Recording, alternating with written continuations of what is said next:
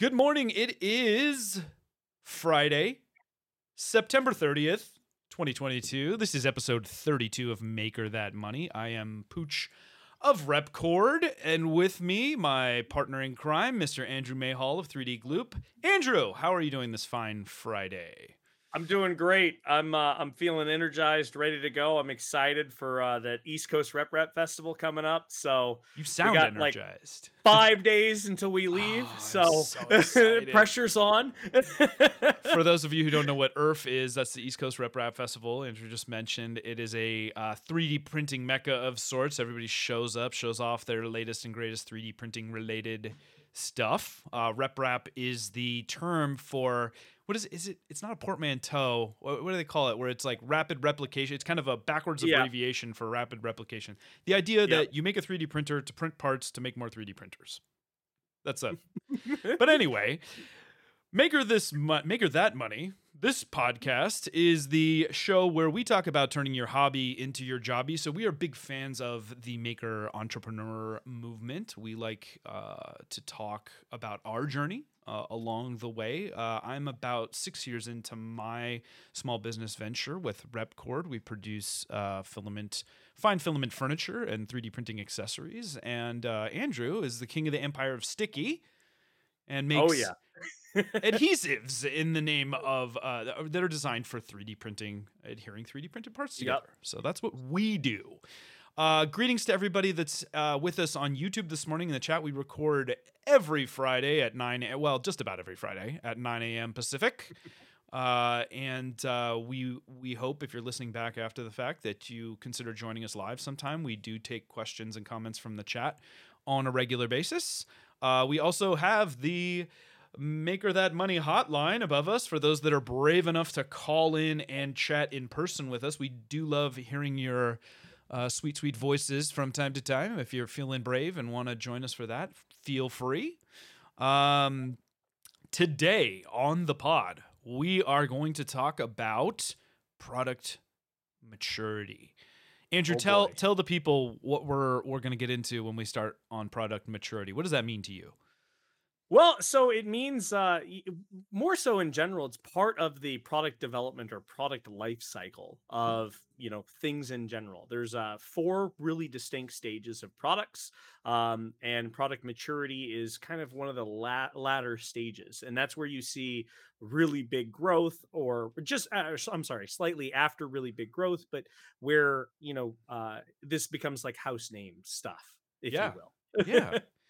Yeah, and it's obviously, it's funny because as makers, we would probably say, well, nothing's ever done, right? It's like we constantly want to if I could just do this and do that, and we've talked about that in the past, right? The shiny object syndrome, this desire to just kind of keep on iterating and stuff like that. But at some point, you hope to reach some level of stability where that change tapers off.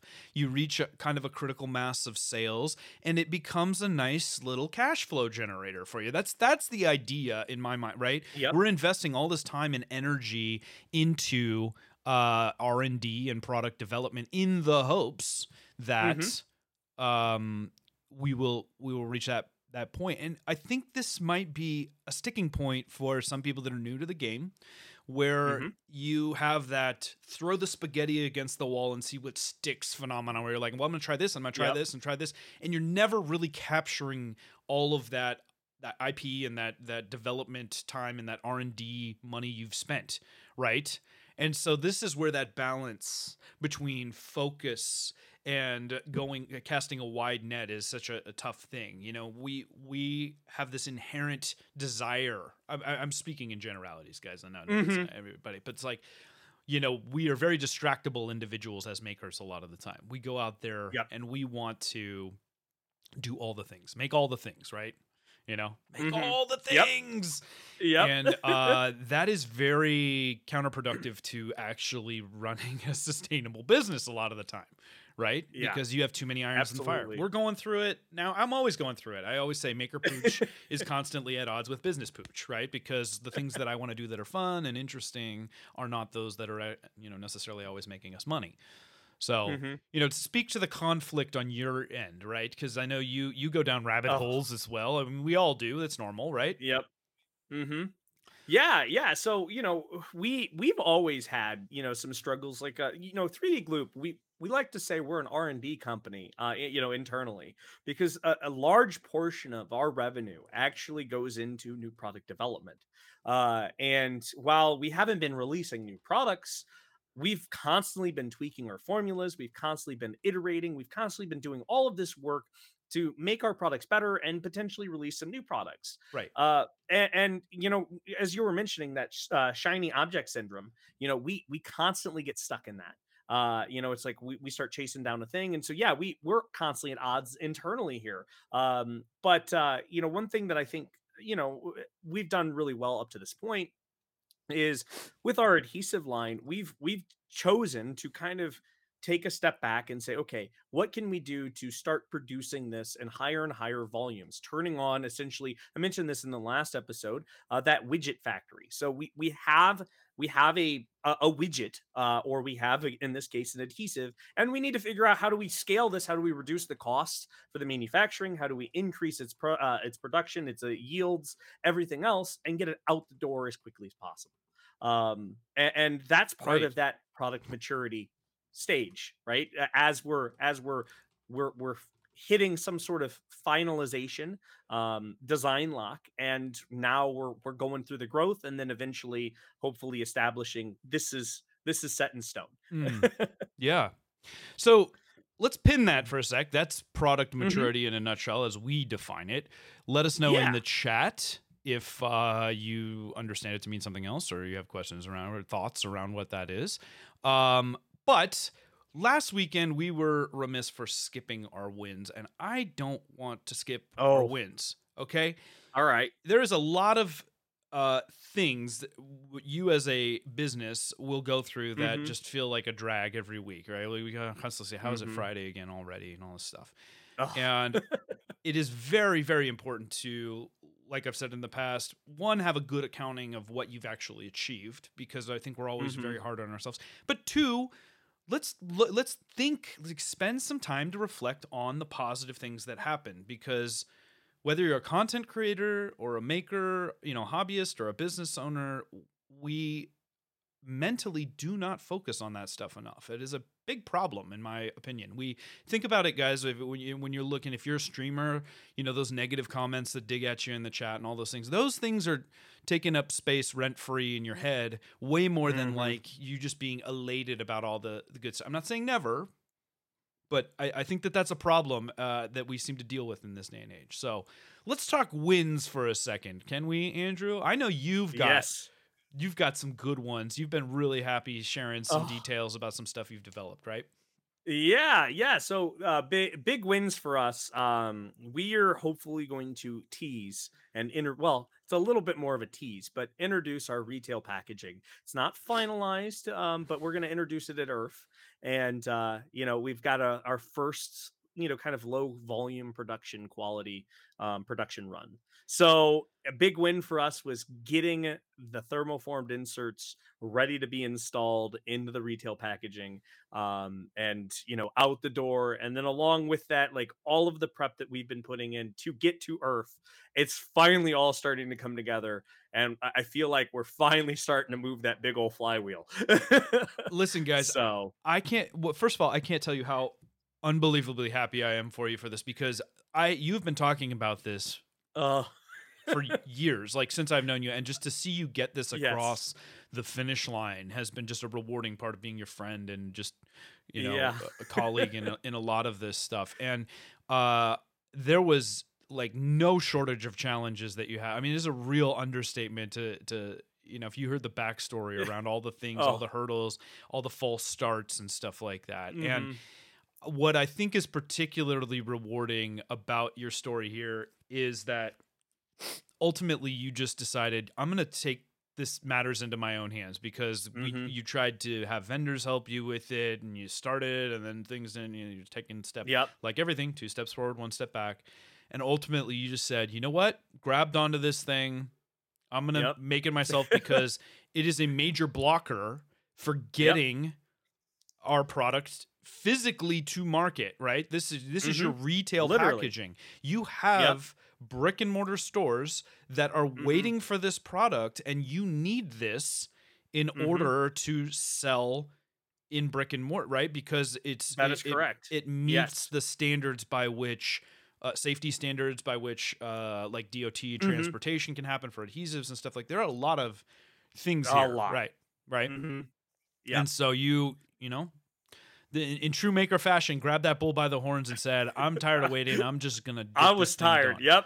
Yep. And that's gonna pay massive dividends for you, man. And just massive. I'm excited. I'm excited. And again, like this is I keep telling myself, it's like, okay, this is the first production run of it. Like there's still a lot of problems to figure out, but man, like it was rewarding. Literally, I think it was on Tuesday this week. I crossed that finish line where I had just enough to make retail packaging available for Earth. And so it was like, there we go. I've crossed the finish line. I'm in the clear now. Every little bit that I make further from now on is just setting me up for, better and better success or better tuning of the things that we had to do to get there. So a massive win. I was just there was a smile on my face the entire day. And guys, if you're coming to Earth, this is a teaser, but he may be bringing some tech that he had to custom develop in order to get this thing done, and it is impressive. It is impressive. So maybe ask him about that. You might get a behind the scenes tour of the tool set that he had to use to get this thing done. Really cool stuff. Maybe we'll go in a little deeper after the fact, have a little presentation on a future episode or something like that, because it's a neat piece of gear. On my front, my wins, like they often do, started with some massive losses. One of which being, for those of you who follow along on Twitter, our Twitter handles are down below. We are both very prolific tweeters, and that's a great way to interact with us if you want to. I am at Repcord, REPKORD, and Andrew is at 3D Gloop. But I shared, let's see, this would have been, what was it, this month? It feels like an eternity ago already. Yeah. It was actually I want to think it was last Monday. We had a massive fire inside one of our laser cutters, and it brought that machine down for a lot longer than I had hoped. Mostly because when I brought it back online, I needed it to be better, safer, stronger, faster. Stronger, faster, cue the music for that. But cue the Daft Punk.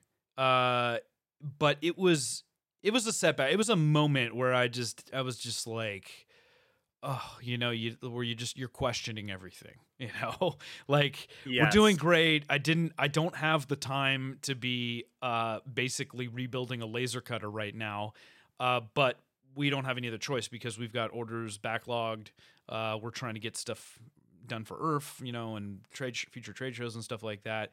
And that technical debt was coming home to roost in a big way. I mean, honestly, the fire was as a result of us probably shortcutting some stuff. Some of it we didn't know. Some of it was just like, well, it's good enough. But our safety systems were relying maybe a little bit too heavily on just physical monitoring and proximity. The challenge with laser cutting is, though, you cannot, guys, leave those things unattended the way that I think we grow a cut. And when I say that, I mean, it only takes a few seconds for things to be burning for a lot of damage to happen.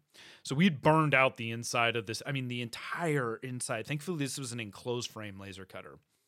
And the whole thing just looked like a bombed out car or whatever, like just soot all over everything, melted a bunch of the wiring and the air lines that, add air assist to the cut and all that stuff. Like there was just molten whatever the corium equivalent of plastics is in the tray, where it's just a hodgepodge of melted plastics and sawdust, in the bin. Just gross, nasty stuff. Terrible. It was really bad. It stunk. And I was just like, oh my gosh. But from that, like a phoenix out of the ashes, the literal ashes, we've developed some new air scrubbing systems, some new filtration, some new part catching, some new cutting stuff, some new safety standards and alarm systems.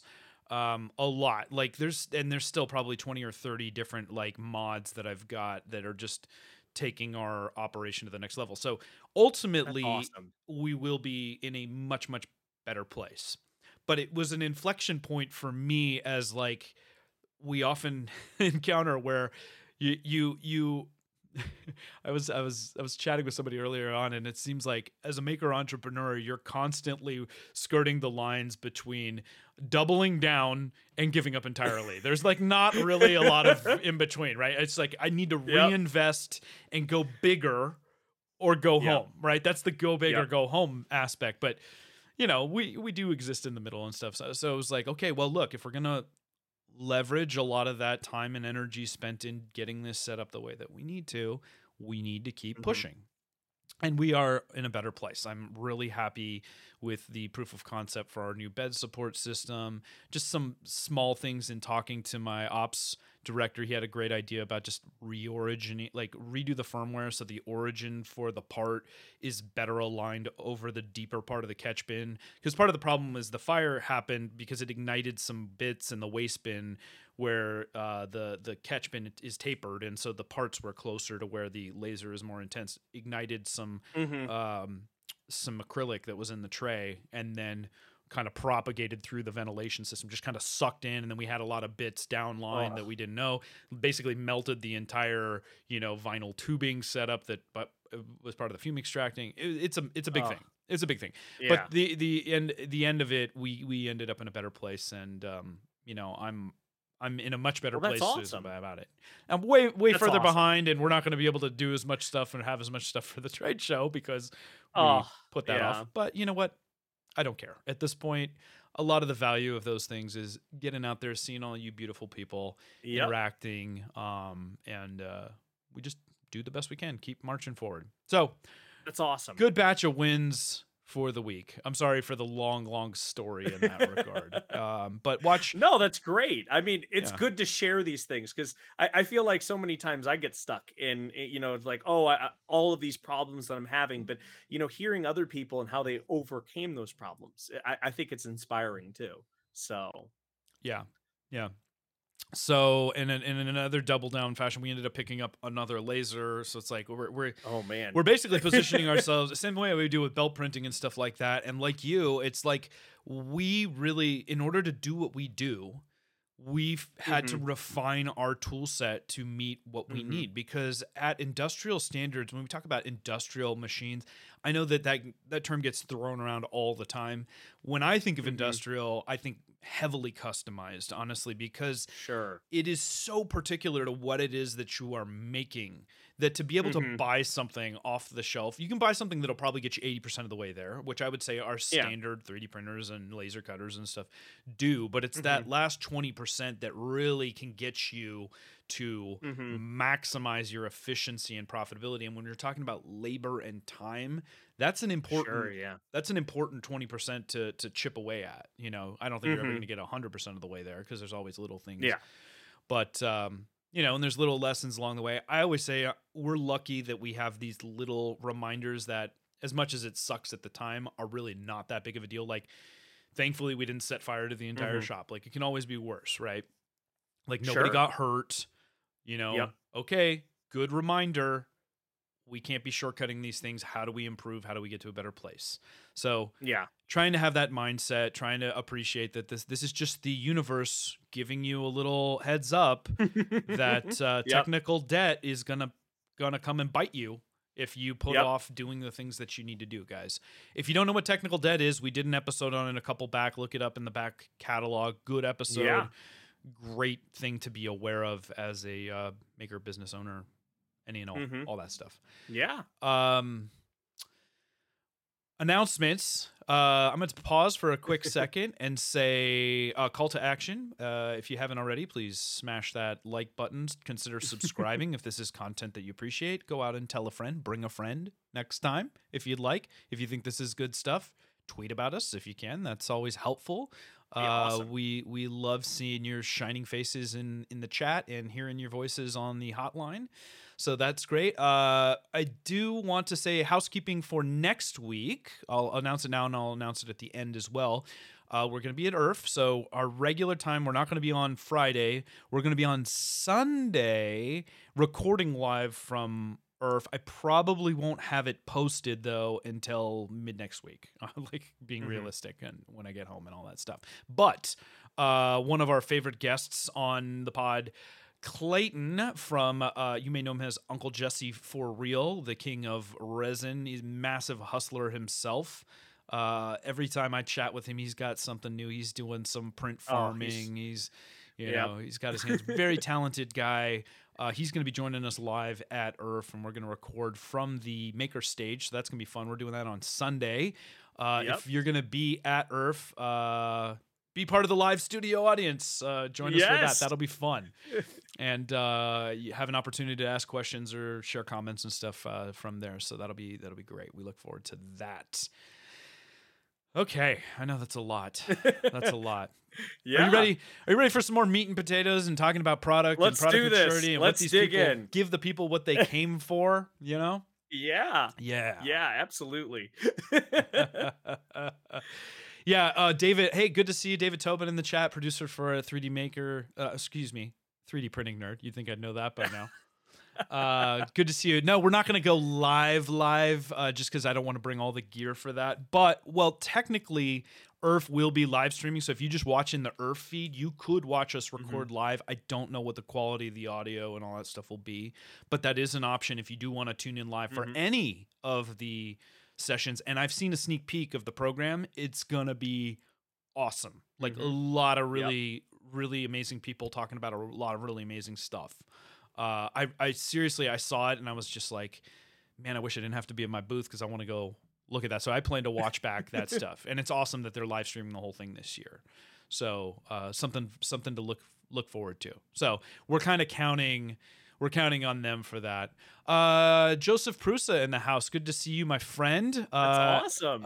Don't usually get to see you on here, but that's awesome, and I look forward to giving you a big hug and a high five and all that stuff next week. And at some point, we got to get you on here, my friend, because you might know a thing or two about running a business. Okay, maybe. I think this guy has kind of been down this road. I mean, you talk about maker entrepreneur. You know, of all maker entrepreneurs, this guy has done. He and his brother are just awesome dudes, amazing guys. And you know, I love a good origin story. So maybe if we're lucky down the road at some point, we can hear about those pain points as, you know, you're taking it from 1 and 2 to 5 to 10 to 20 employees and stuff like that. He's just got such a great story. I've been really lucky to have him as a friend and have get to hear about some of that stuff. Very inspirational to me, I'll tell you that. And I'm not just kissing butt here.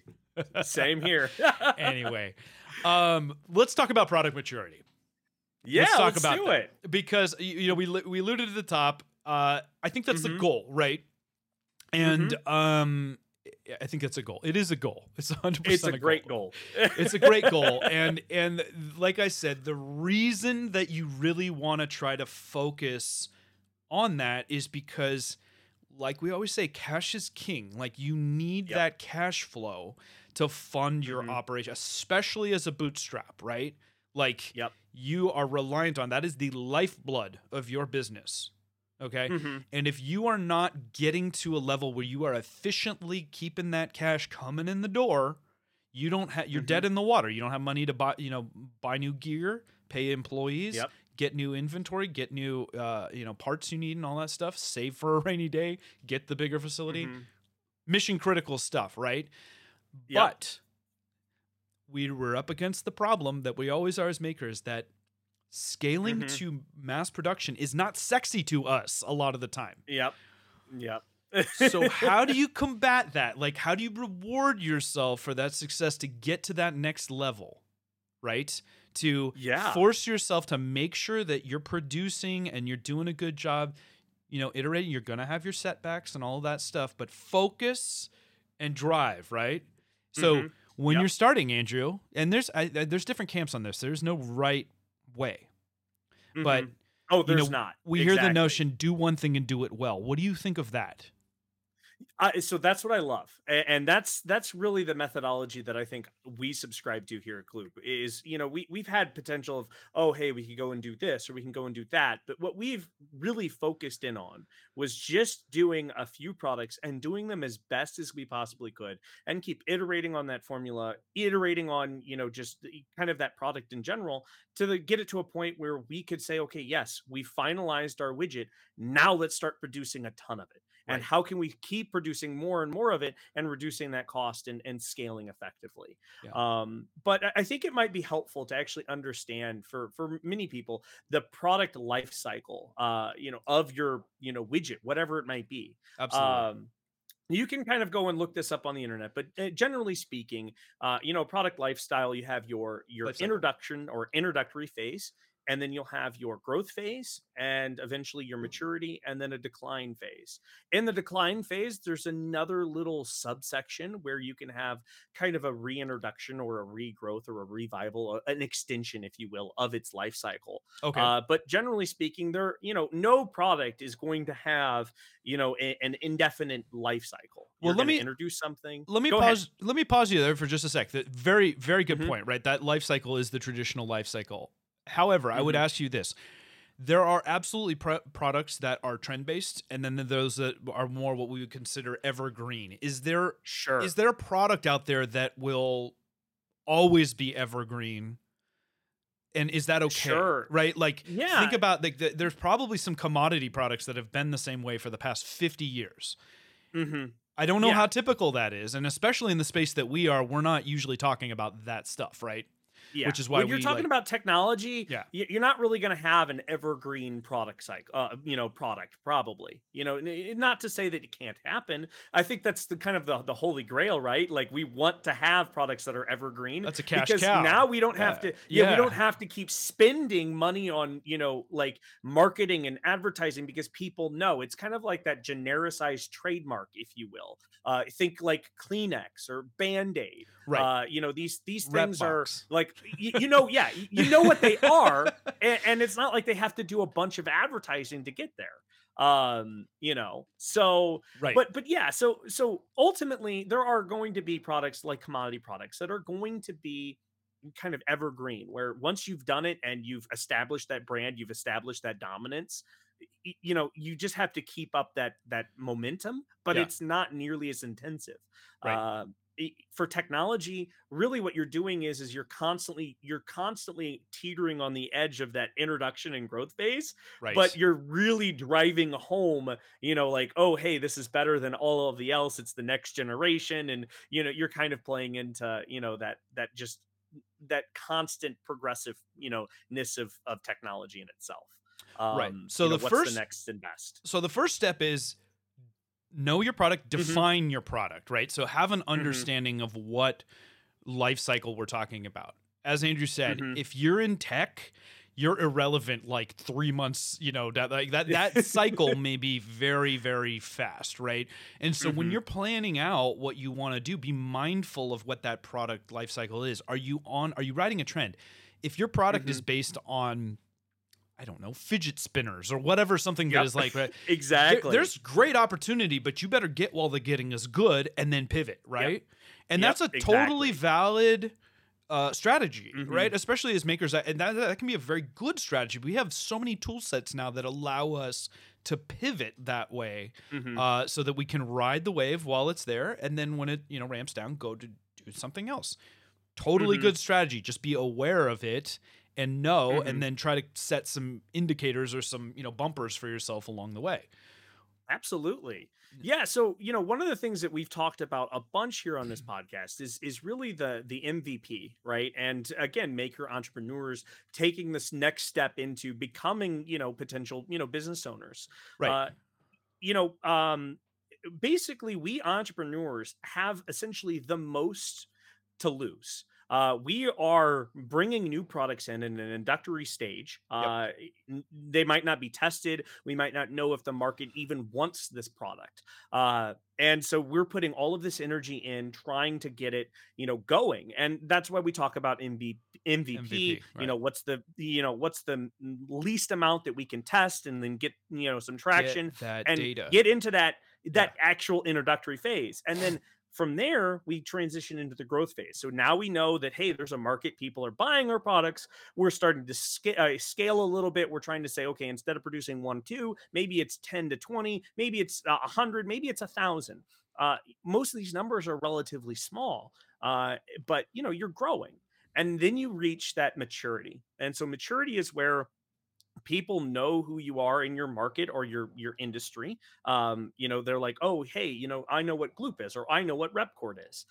You might not be perfectly mature that it's not a house name to everyone, Right. but what you've seen is that the industry knows who you are.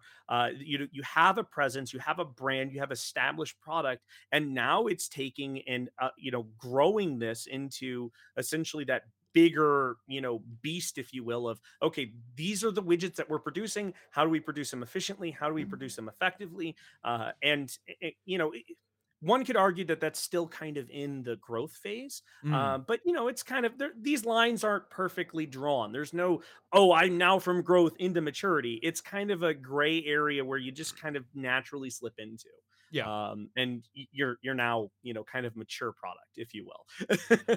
Yeah. So I wanna pull in a comment that we got on the chat from Mahal. He says, Sure. he's referring to basically talking about getting to maturity, defeating the purpose of 3D printing as a manufacturing tool. And he says, unless the goal is to stop iterating. I see what you're saying there, but I don't Yeah. necessarily agree, especially as that tech evolves. That part of the reason Hmm. we've invested heavily in like our belt printing, for example, is because I believe we can create a larger gap before we have to go to the next thing to scale. Exactly. So it Hmm. just depends on what you're trying to do. My advice around this would be not to focus on your tool set as much as like like identify where you are, because I will say Hmm. at a certain degree of scale, you may never achieve the level of scale for a given product where you even have to worry about that. 3D Hmm. printing, CNC, laser cutting, a lot of this stuff allows us to, like I said, pivot quickly, to get it to market quickly, to get that valuable sales data, to Hmm. understand if it is viable, excuse me, and then you can go from there. It doesn't mean that you have to do that all the way up to 100,000 units, 200,000 units, all that stuff. At Yeah. some And point, you're going to need to potentially bridge that gap, but that's one of the good problems to have, as we say, and when you get to that level of I would maturity. like to I would like to make the argument that we just had here a gentleman in the chat who's taken a product to maturity, who's leveraged 3D printing and still continues to leverage 3D printing, Sure. to produce products that are, I would consider, quite literally very mature. There's little iteration here or there, but Is his name again, Joe? maybe that rings a bell. Yeah. But Yeah. 3D printing is a tool, and it doesn't mean that you can't leverage it to continue manufacturing and hit a mature product using that Correct. manufacturing method. I Correct. think it in many cases it accelerates that process. So It can. it yeah. And I would argue too that the cost of taking a node-based approach, by that like scaling a print farm, 3D Hmm. printers are so cheap as a Hmm. tool set as compared to Yes. industrial level injection molding machines. Like your capital Hmm. expenditure to actually manufacture at large volume is so massive that it's like Hmm. Prusa has proven out and continues to prove out that print farming is a viable means of mass production. It might not Yep. be the best, and as if you've watched their products over the years, like we have, you'll notice they're starting to use more injection molded parts, but they're smart about it. They Hmm. look and see what's the lowest hanging fruit for things that aren't likely to change, where we can farm that out, where we can free up Hmm. capacity and make sure that we're leveraging the printers for the best parts, right? But Yep. again, don't get hung up on your tool. Okay. Hmm. If you're looking at your product, I'm sure Joe's got a million ideas about how he wants to get to even the next level. Hmm. And they're probably doing a lot of stuff that we're not even aware of right now. I know they are for a fact. They have a very robust R&D facility that are working on really, really cool stuff. And Hmm. and so the problems that somebody that far in as a company like Prusa has is just feels like light years away from where we are as startups. Yeah. But it can happen fast, and there is a method to the madness, guys. So don't get hung up on your tool set, though. I think that's a good piece. That's our response to that. So, okay, so we've talked about the life cycle. Okay, Yeah. so like we said, minimum viable product, that's gets it out to market, get the thing listed on a website. Don't focus on, you know, all these things that you don't need, like, you know, baseline, like what's the minimum amount of, you know, pictures, video, you know, the barrier to entry is just smaller than ever before to get a product out there. I've said on Twitter in the past, and I will stand by this, that sales data is the best focus group there ever is. I would never spend money on a focus group. Those things seem so ridiculous to me. And I'm not saying that there's not a place for certain or a survey or surveys or whatever, because at the end of the day, you can survey all you want, you can ask people all you want, but there is a huge difference between somebody saying, "Oh yeah, that sounds great," and them cracking open their wallet and shelling out their hard-earned, guys.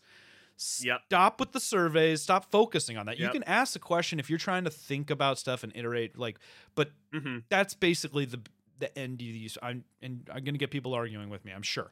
But at the end of the day, sales data is the gold standard by which you should be validating your ideas, your products with, right? There is no replacement for that. It's a good idea. Absolutely. People will buy it. Yeah. Right. It's really that simple. That's what it comes down to. Right. I mean, you could have, you know, other issues like, again, as we're talking about this product market maturity, if you will, is an awareness issue. And you like to say, you know, you don't have a marketing issue, you have an awareness issue. You know, it comes down to, as you've developed your product, you reach that level of maturity where, you know, people know who you are, and you are now, again, really relying on the machine that you've put all of this effort into building, just running and tuning and optimizing. Right. And this is also one of those areas where most, like, let's say startups, and I'll use startups in quotes, because there's no real defined area of which a startup becomes a company, or, you know, a company is no longer a startup.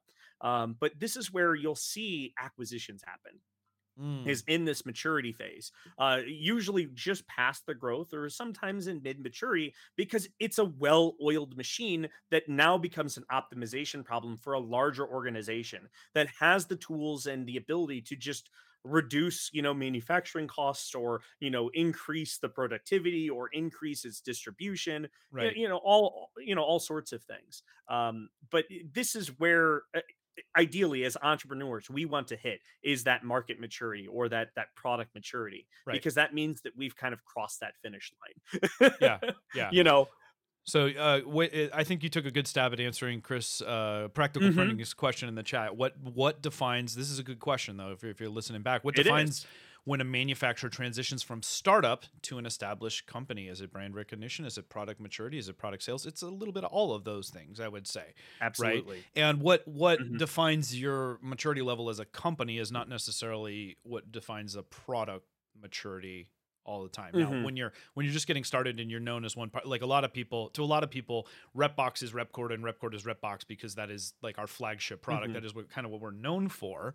But as we develop more maturity and stuff like that, we're trying to position ourselves and to go beyond the Repbox. We've talked about not wanting to have all our eggs in one basket. And, you know, so I would echo what you say. I don't think that there's any clear delineation. I think that there's certainly defining metrics that say something like a venture capital company would use to like define where you are, like, and a lot of that's based on revenue and company size and growth and assets under management and all that stuff, right? So so there certainly is that. I feel like we still very very much operate like a startup. We're very lean. We're very only a few people. Exactly. You know, I don't know. How would you? It's a bit of a digression, but I'd be curious to know, like, how do you define, what are defining characteristics to a startup? Because a startup can obviously be one person in their home office, but that is a completely different world than like somebody that's got, you know, a small investment and an actual place so how would you categorize business maturity like that? Yeah. So I'm of the mindset that any size company can operate as a startup. A startup isn't a phase in a company's life. It's a mentality, a methodology, Mm. and a process that of which a company follows.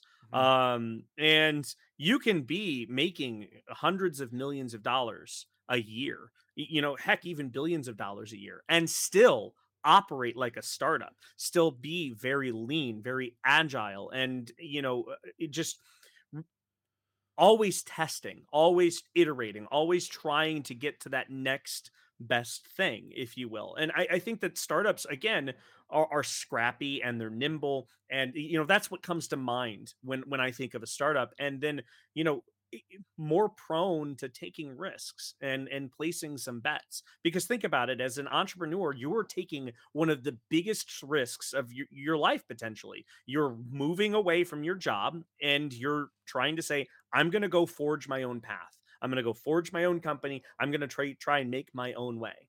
And you have to be scrappy. You have to be creative. You have to, be driven in order to be successful. And I really think that this is a methodology that defines what a startup is, not Hmm. a line in the sand of a dollar value or whatever, So that's my opinion. I think that's a good point. I certainly think though at some point, if you're going to get tenure, you can be lean and agile and all that stuff and Sure. still be way Hmm. further down the road, right? At some point, you're not going to get Hmm. classified as what most people would.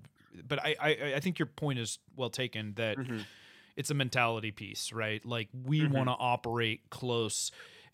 To me, I think about maybe what the organizational structure looks like, and it's like Hmm. how close is the founder owner to where the rubber meets the road a lot of the time, Hmm.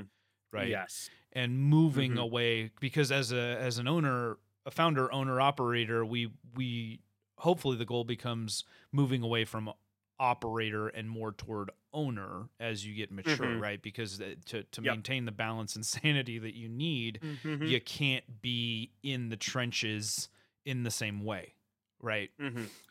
So Yep. I think there's a Sure. flatness to the organizational structure to me that helps define startup as well. Sure. I don't know. A couple of interesting points I wanted to touch on. Hack Monkey mentions he loves the survey. He's being sarcastic here. Loves the surveys. Which is better, A or B, with no option of C when they both suck. If the right Hmm. question is asked, the whole thing can be invalid, right? If you're giving people Yep. binary choices, you're getting possibly bad data because you're not giving people the ability to choose what ultimately might be the best choice, right? Because you either haven't thought of it or you're Hmm. you're too focused on the minutia. It just depends on Hmm. what your goals are. It reminds me of what's been in the zeitgeist a lot lately with the fallacy of the survivorship bias. Are you familiar with that? I don't So think so. so the survivorship bias is a really fascinating study. You guys should Google this because it's you'll see it a lot of times. We've seen it memeified in that airplane with a bunch of little holes in Yes. it, where Hmm. basically in World War II they were trying to get data about which where to put armor on airplanes based on which airplanes were coming back with holes and where on the airplane the holes were. So the whole point of that was there if the plane's coming back and it's got holes in it, that means that's actually the non-critical part because if it's hit, Yes. so your mind is thinking like, okay, plane comes back with holes all over the, wings, the tail, the middle fuselage. Hmm. That's where the bullets are going, so we should put more armor there. But it's Hmm. backwards, right? Because when there's no bullets by where the cockpit is and all that stuff, the plane's not coming back at all, right? And so Hmm. that's Yeah. that's the whole notion of like, are you even asking the right question? Hmm. And it's really, really such a good little lesson when you're getting started and stuff like that. That our conception of how we should be asking questions and stuff are oftentimes distorted by the realities of it. I don't know. Go look it up. I love that. I Sure. love that meme. Yeah. We've seen that a lot these days. The other thing, Mahal Tech mentions he has a quick question. Last week he got his trademark approved. Congrats on that. That's a process. We've Awesome. still got one in process, and it's been almost a year now. Have you ever transitioned to a new name? He's trying to figure out how and when to rebrand. Man, we could do an Mm. entire Yes. bit on this. Yep. Um, well, first of all, have you ever gone through an actual rebrand? I know you've had multiple businesses, and as We're have doing it right I. now. It's Okay. not a big rebrand, but we're doing Okay. it right now. I mean, you might see, like, if you go to our website, you might see some new imagery or new, new things. But what we're doing is we're rolling it out very slow, and our rebrand is not very big. If essentially it's dropping the 3D in front of Gloop. You're just But Gloop. yeah, it's a The adhesive slow. formerly known as 3D Gloop is now just Gloop. Yeah, And then yeah, eventually you'll yeah, transcend to just being a symbol. That's the way these yeah, things evolve. We know this yeah, from the probably. lessons of Prince. Uh But okay. yeah, yeah. So it's I wouldn't say there's any right way to do it, and we're probably doing it totally wrong. But we spent a lot of time like, oh, hey, what would be the best way to do this? Like, should we hire a marketing company to help us? Should we, do publication? Should we do, like a big splash and party? Like, it really just comes down to whatever you feel comfortable with. Mhm. So yeah, I don't know. I mean, I wish I had an answer, but My we're just kind of figuring it out ourselves. my question back, I mean, I think the answer, like every answer, just comes back to it depends. What is my question back to you would be, what is the purpose of the rebrand? Hmm. Why did you feel the need to rebrand in the first place? Hmm. Because without kind of understanding that, it's hard to say, what the strategy might need to be. Um, and how dramatic of a rebrand is it? Like you're changing your name entirely, and how known Yeah. is the brand? I mean, like a lot of these things, like if Coca-Cola was all of a sudden to just rebrand and decide to call itself, bubble soda, uh, it like that's obviously got way different implications than just kind Yep. of changing the font of the logo and the color scheme and that kind of thing. So, um, Yeah. but I think that the reason we see those things happen is it gives an opportunity to tell a new story, to try to modernize, to try to reach audiences that you might not have reached before. Hmm. What was the Well, reasoning behind your rebrand? and this is also a perfect segue into what happens after you've reached maturity. Let's say, for instance, you have a product that's reached maturity. There are companies out there that will do some rebranding of that product, or they will change things or add new features to extend its life cycle and reintroduce it to the market without having to do all of the expensive R&D. So, in some cases, I think it's actually a really cool tie-in. So, absolutely. I mean, it's a great question. We appreciate it. Mihao, I'm sorry, I was pronouncing his name wrong. But thank you for submitting that. I think it's it's always going to be an interesting challenge, but hopefully you come to a new place. And I'm glad you got your trademark out there. I think there's a lot of little housekeeping things that Mhm. adds a lot of legitimacy to a brand and all that stuff too. So that's an exciting next step. Okay, so we've talked about kind of startup phase, and we've talked Mhm. about, okay, so what was next in the path Yeah. to maturity? Yeah. Yeah. So after maturity naturally comes decline. And no one wants to hit that decline because now it's like, well, you've invested all of this, energy into producing this widget and you've been selling it and you've been, reaping that reward. But now you're starting to see sales decline.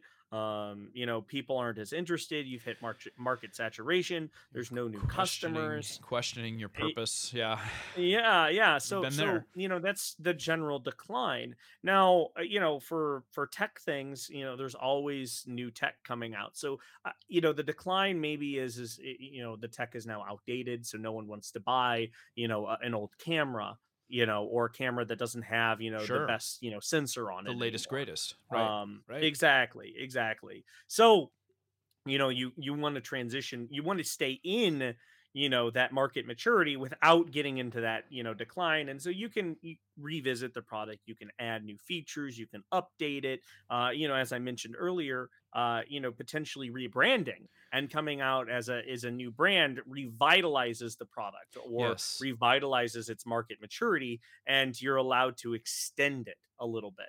Mm. Now there's a couple different things. Again, if you're looking at at a tech thing, at some point technology is going to get old and it's not going to work as well. It's not going to connect with the things that you need to. And Right. so again, this is kind of the end of the product life cycle. You can keep kicking that can down the road, but at some point new tech is always going to overcome the old tech. People aren't going to buy So, the Bluetooth headsets that are on Bluetooth 3 when we're up to Bluetooth 5 or 6 or mhm, whatever it is now, right? yeah, So it's like yeah.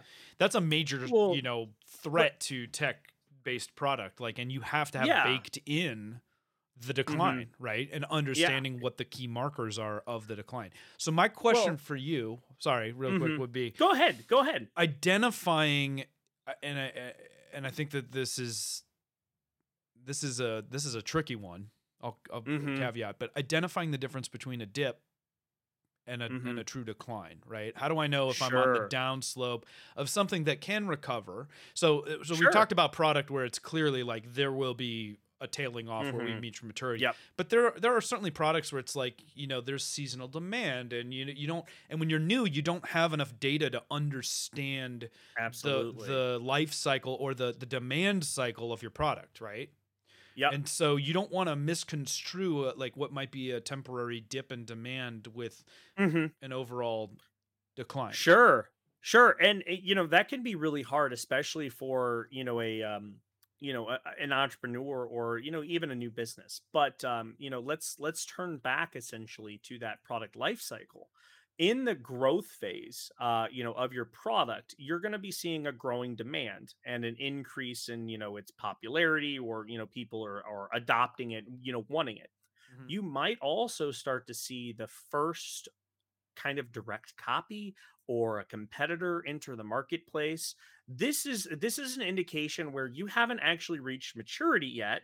And so it's really about looking at the signs or the signals that the market is giving you. So while, you might have a slow dip, like, or in the summer months, like for us, we have a slow dip, where people aren't printing as much or they're not using our products as much. And it's like, okay, well, have we reached saturation, or are people just not interested? But what you'll see is that other people are saying, oh, hey, like, look at this product or look at this. And you'll see other companies either coming in or trying to copy or trying to do similar things. Right. And that tells you that the market is still ripe and you're still in that growth phase. Competitive um analysis could exactly. also And be its so even own in podcast.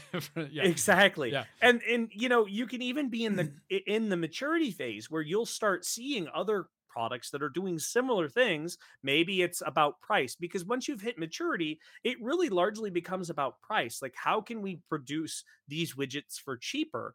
And where, decisions are made from the customers like, "Oh, is this worth my $10, Right. or is it worth, my $20, like, for the Right. name brand? Can I get a copy of it for slightly cheaper?"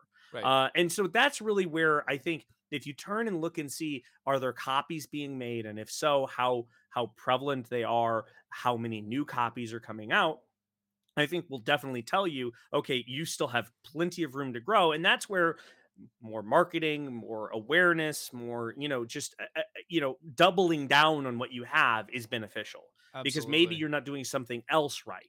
I always, So, I always say there's two major indicators that we look at as entrepreneurs that we envision to be threats oftentimes mhm, that are actually great indicators. And one is when your first major competitor starts to pop mhm, up, and the other is the first time you're sued, probably.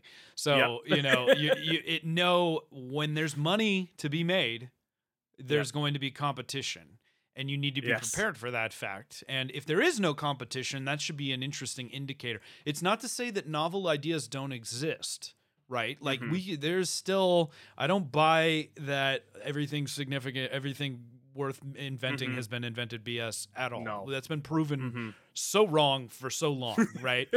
That happens, okay? But Mhm, you can't cloud it with thinking you're that unique that nobody else has thought of it and stuff like that. There may well be, when you're first getting mhm. started, when you're first doing a business plan, if you don't write out a business plan, one of the first things you should be doing is doing some research to understand, does this even exist already? Because there's Yep. probably something out there that's, if not similar, like in that vein. Now, Mm-hmm. it may be new and novel, but then that puts you oftentimes in the tech space, right? Where it's like you've got some new technology that you're not always, but some new technology that Sure. you're leveraging. And that should also be an indicator to you that Mm-hmm. this is there's some really great opportunity. And if you can be the first mover on this thing, Yes. that is a Mhm. fantastic place to be. But know that if that technology, what are the threats? Do that SWOT analysis. I talk about SWOT analysis all the time. SWOT analyses all the time. What are your strengths, weaknesses, opportunities, and threats, right? So strength, first to market, first mover, new tech, great. Weaknesses, you're new. Maybe you don't have funding. Mhm. Maybe you don't have enough Yep. resources, whatever. Opportunities, abound. Nobody else is doing this, all that, but you got to Exactly. know what the size of your market is. Are you niche? Are you, is this something that if you were to put this thing up on Amazon, is it going to appeal to the masses, or is it only going to appeal to a small caveat of a small, so like we think about 3D printing as a niche, and then think about of the 3D printing community, look at that Venn diagram, how many are into cosplay, how many are into model, miniatures, Yeah. whatever. Miniatures, So there's model niche and building, niche yeah, and whatever it niche, might be. right? Mhm. And so you're going to get more motion probably the more niche you get. If you're a part of a community and you identify a need inside of there, that's great. But your weakness is that you don't have that massive reach. The more reach you tend to have, the more competition also exists, right? So it's always a balance. And then threats abound. Threats abound, right? So this may lose popularity. Like for us, like at some point, filament may not be spooled anymore, and so Repbox will ultimately hit a decline if pelletized 3D printing takes off, or new resin tech, or metals, or whatever, right? And so we're aware of that, and we're prepared for it. You don't ever know exactly where you are on that indicator line, though, on the dip and stuff, but the longer you've been in it, the more sales like I can it's all about filtering out that noise, right? So if I've got 3 years, 4 years of sales data, and I can do my year over analysis and look at that trend, I can tell pretty readily if I'm in a hump, or if I'm seeing massive decline from something, and then I start digging deeper, right? So it's all about getting to maturity so that you can get that data, guys, so that you can understand the problem and you can use business intelligence tools to its strength. But the road is perilous, and it takes time. It takes time. Long time. Long time. Wow. Okay. So we covered a lot of ground. Are we at maturity? I mean, like we said, depends on where you're at. Like if you survive all of these little, startup and growth and, going through, we've talked about the value of continual improvement kind of can retard that dip effect, that decline effect, right? So some strategies to mitigate that is versioning, right? Releasing new product that allows you to take advantage of, maybe you can keep 80% of your parts and do some upgrades that allow you to become relevant or maintain relevance, right? Maybe it's just a matter of updating your Bluetooth radio in the thing and to current standards, and now you're compatible with other stuff, right? That's don't have to change your case, don't have to change your other electronics boards, whatever. Absolutely, it just depends on what you are, right? But that's why we really love, like I said, leveraging these tools that allow us to do continuous improvement, because it allows us to maintain relevancy for longer. And the more you do it, the more you will start to realize what other opportunities are out there. You might start to decide, this product doesn't really have that many legs, but you're going to get a lot of ideas about what you might pivot to. Exactly. And we're always, that's one of the hallmarks of being an entrepreneur. You're always on the lookout for, what the opportunity costs are. Would I be better off sundowning this and developing this, right? No shortage of opportunity, guys. If you are in it, so there's a lot of positive here. I don't want to be doom and gloom. But sometimes it takes making some hard decisions, right? Sometimes it's hard to sundown your first product potentially. Like it will feel like the end of an era at times, but hopefully by the time that happens, you've got 5 other things that, and you're just that much stronger. Absolutely. So I Yeah. don't know. Does that wrap it all up in a nice bow? We I could, like I think said, so. always. I think so. No, I think it's great. You did an awesome job. Yeah, yeah. Um, I think this is probably a good place to call it. We did a solid 60 here. Yeah. We still have a lot of prep work and stuff to do for IRF. For those of you that are in the Oh. chat that are going to be at the East Coast Rep Festival in Bel Air, Maryland next weekend, Mhm. shout out to you guys. If you're thinking about it, go. It is awesome. There are going to be a lot of amazing people there. Come meet Mhm. us and plenty of other individuals. We look forward to seeing you at that. Yes. And if not, like I said, we'll be recording live from there. It will be streamed on the IRF, I believe on the IRF YouTube channel, but don't Yeah, quote me on that sounds right.